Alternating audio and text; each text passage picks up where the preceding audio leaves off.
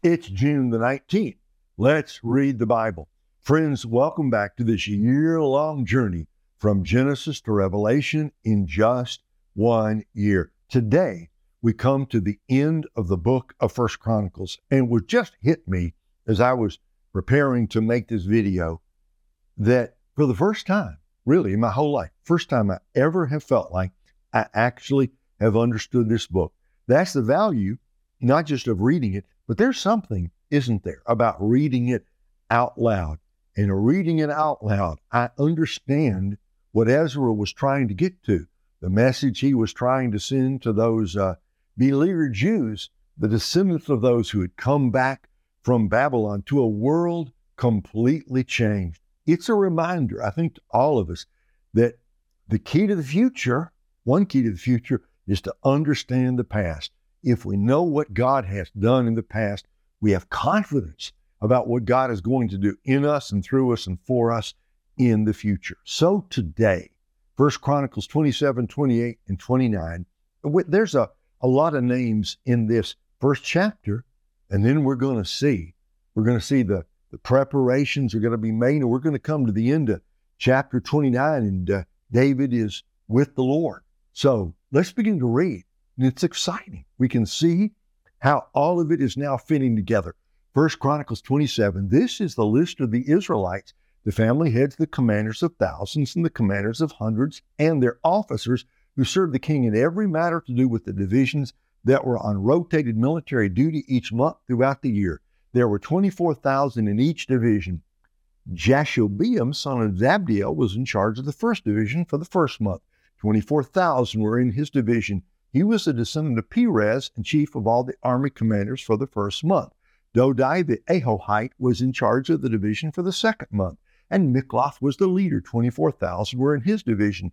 The third army commander as chief for the third month was Benaiah, son of the chief priest Jehoiada. 24,000 were in his division. This Benaiah was a mighty man among the 30 and over the 30, and his son Ammizabad was in charge of his division. The fourth commander for the fourth month was Joab's brother Asahel, and his son Zebediah was commander after him. 24,000 were in his division. The fifth for the fifth month was the commander Shamhuth, the Israelite. 24,000 were in his division. The sixth for the sixth month was Ira, son of Ikesh, the Tekoite. 24,000 were in his division. The seventh for the seventh month was Helaz, the Pelonite, from the descendants of Ephraim. 24,000 were in his division. The eighth for the eighth month was Sibbecai, the Hushathite, a Zerahite. 24,000 were in his division. The ninth for the ninth month was Abiezer, the Anathothite, a Benjaminite. 24,000 were in his division.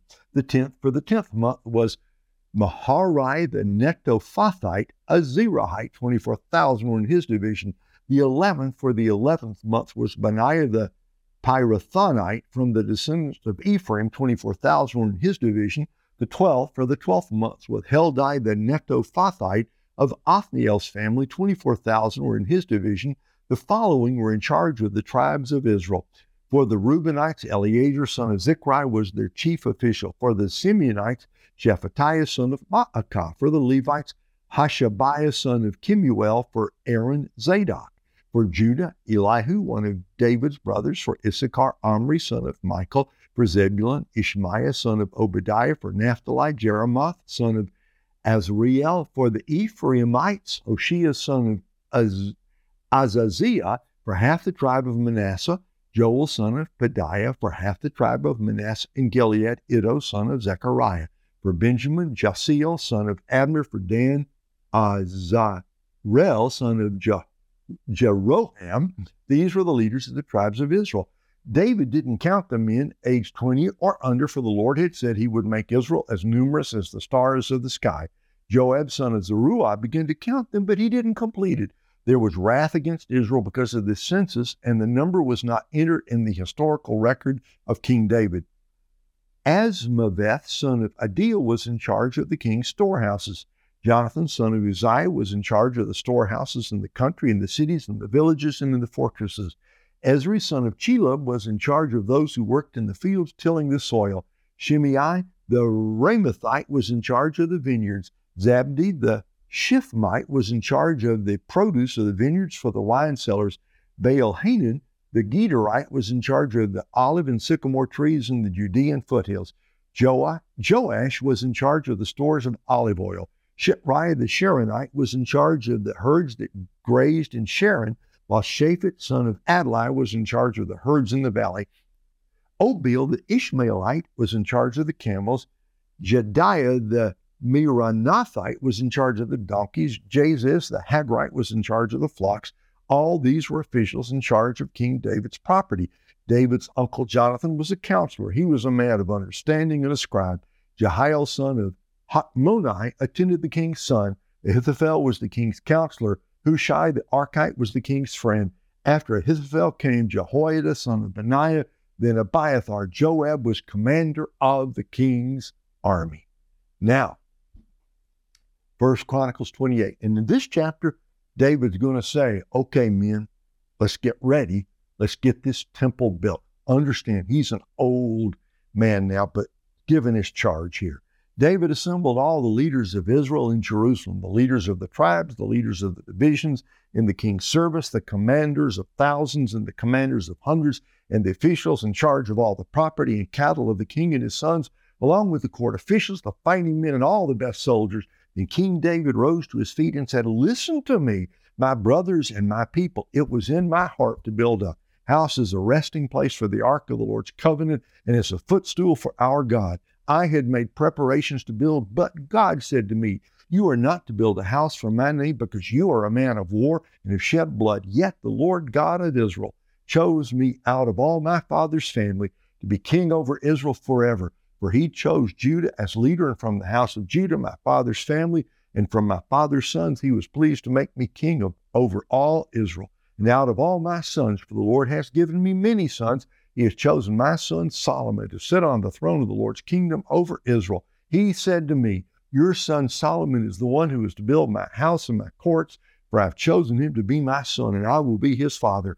I will establish his kingdom forever if he perseveres in keeping my commands and my ordinances as he is doing today. So now, in the sight of all Israel, the assembly of the Lord and the hearing of our God, observe and follow all the commands of the Lord your God, so that you may possess this good land and leave it as an inheritance to your descendants forever. As for you, Solomon my son, know the God of your father and serve him wholeheartedly and with a willing mind, for the Lord searches every heart and understands the intention of every thought. If you seek him, he will be found by you, but if you abandon him, he will reject you forever. Realize now that the Lord has chosen you to build a house for the sanctuary. Be strong and do it.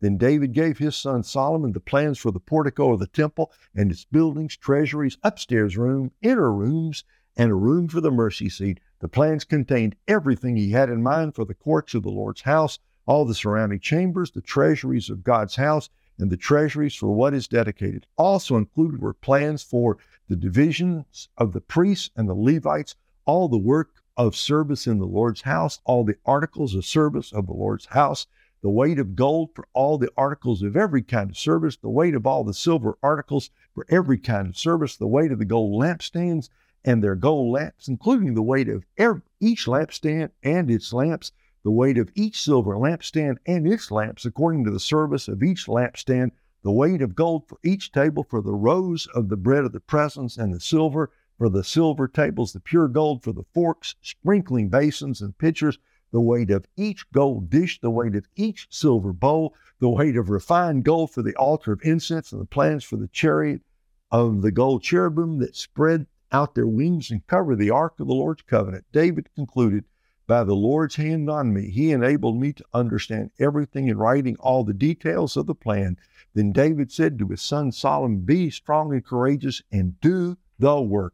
Don't be afraid or discouraged, for the Lord God, my God, is with you. He won't leave you or abandon you until all the work for the service of the Lord's house is finished. Here are the divisions of the priests and the Levites for all the service of God's house. Every willing person of any skill will be at your disposal for the work, and the leaders and all the people are at your every command. Last chapter now of 1 Chronicles. 1 Chronicles 29. How are we going to pay for all this? Answers in this chapter. Then King David said to all the assembly, my son Solomon, God has chosen him alone, is young and inexperienced. The task is great because the building will not be built for a human, but for the Lord God. So to the best of my ability, I've made provision for the house of my God. Gold for the gold article, silver for the silver, bronze for the bronze, iron for the iron, wood for the wood, as well as onyx, stones for mounting, antimony, stones of various colors, all kinds of precious stones, and a great quantity of marble. Moreover, because of my delight in the house of my God, I now give my personal treasuries of gold and silver for the house of my God, over and above all that I provided for the holy house. 100 tons of gold, gold of Ophir, 250 tons of refined silver for overlaying the walls of the buildings, the gold for the gold work, and the silver for all the work to be done by the craftsmen. Now, who will volunteer to consecrate himself to the Lord today? Then the leaders of the households, the leaders of the tribes of Israel, the commanders of thousands and of hundreds, and the officials in charge of the king's work gave willingly. For the service of God's house, they gave 185 tons of gold and 10,000 gold coins, 375 tons of silver, 675 tons of bronze, and 4,000 tons of iron. Whoever had precious stones gave them to the treasury of the Lord's house under the care of Jehiel the Gershonite. Then the people rejoiced because of their leaders' willingness to give, for they had given to the Lord wholeheartedly. King David also rejoiced greatly. Then David blessed the Lord in the sight of all the assembly. David said, may you be blessed, Lord God of our father Israel, from eternity to eternity. Yours, Lord, is the greatness and the power and the glory and the splendor and the majesty, for everything in the heavens and on earth belongs to you. Yours, Lord, is the kingdom, and you are exalted as head over all. Riches and honor come from you, and you are the ruler of everything. Power and might are in your hand, and it is in your hand to make great and to give strength to all. Now, therefore, our God, we give you thanks and praise your glorious name. But who am I, and who are my people, that we should be able to give as generously as this? For everything comes from you, and we have given you only what comes from your own hand. For we are aliens and temporary residents in your presence, as were all our ancestors. Our days on earth are like a shadow without hope. Lord our God, all this wealth that we've provided for building you a house for your holy name comes from your hand. Everything belongs to you. I know, my God, that you test the heart and that you are pleased with what is right. I have willingly given all these things with an upright heart, and now I have seen your people who are present here giving joyfully and willingly to you, Lord God of Abraham, Isaac, and Israel, our ancestors. Keep this desire forever in the thoughts of the hearts of your people, and confirm their hearts toward you. Give my son Solomon an undivided heart to keep and to carry out all your commands, your decrees, and your statutes, and to build the building for which I have made provision. Then David said to the whole assembly, Blessed be the Lord your God. So the whole assembly praised the Lord God of their ancestors. They knelt low and paid homage to the Lord and the king. The following day they offered sacrifices to the Lord and burnt offerings to the Lord. 1,000 lambs, 1,000 rams, and 1,000 bulls, 1,000 rams, and 1,000 lambs, along with their drink offerings and sacrifices in abundance for all Israel. They ate and drank with great joy in the Lord's presence that day. Then, for a second time, they made David's son Solomon king. They anointed him as the Lord's ruler and Zadok as the priest. Solomon sat on the Lord's throne as king in place of his father David. He prospered, and all Israel obeyed him. All the leaders and the mighty men and all of King David's sons as well pledged their allegiance to King Solomon. The Lord highly exalted Solomon in the sight of all Israel, and bestowed on him such royal majesty as had not been bestowed on any king over Israel before him. David, son of Jesse, was king over all Israel. The length of his reign over Israel was 40 years. He reigned in Hebron for 7 years and in Jerusalem for 33. He died at a good old age, full of days, riches, and honor, and his son Solomon became king in his place. As for the events of King David's reign, from beginning to end, note that they are written in the events of the seer Samuel, the events of the prophet Nathan, and the events of the seer Gad. along with all his reign, his might, and the incidents that affected him and Israel and all the kingdoms of the surrounding lands. Amen and amen. Well, you could look at this a couple of ways. I mean, one of the points here is that David gave, and then the leaders gave, and then the people gave. It's the way it's supposed to be. Start with David, then the leaders, and then the people. It's still true today.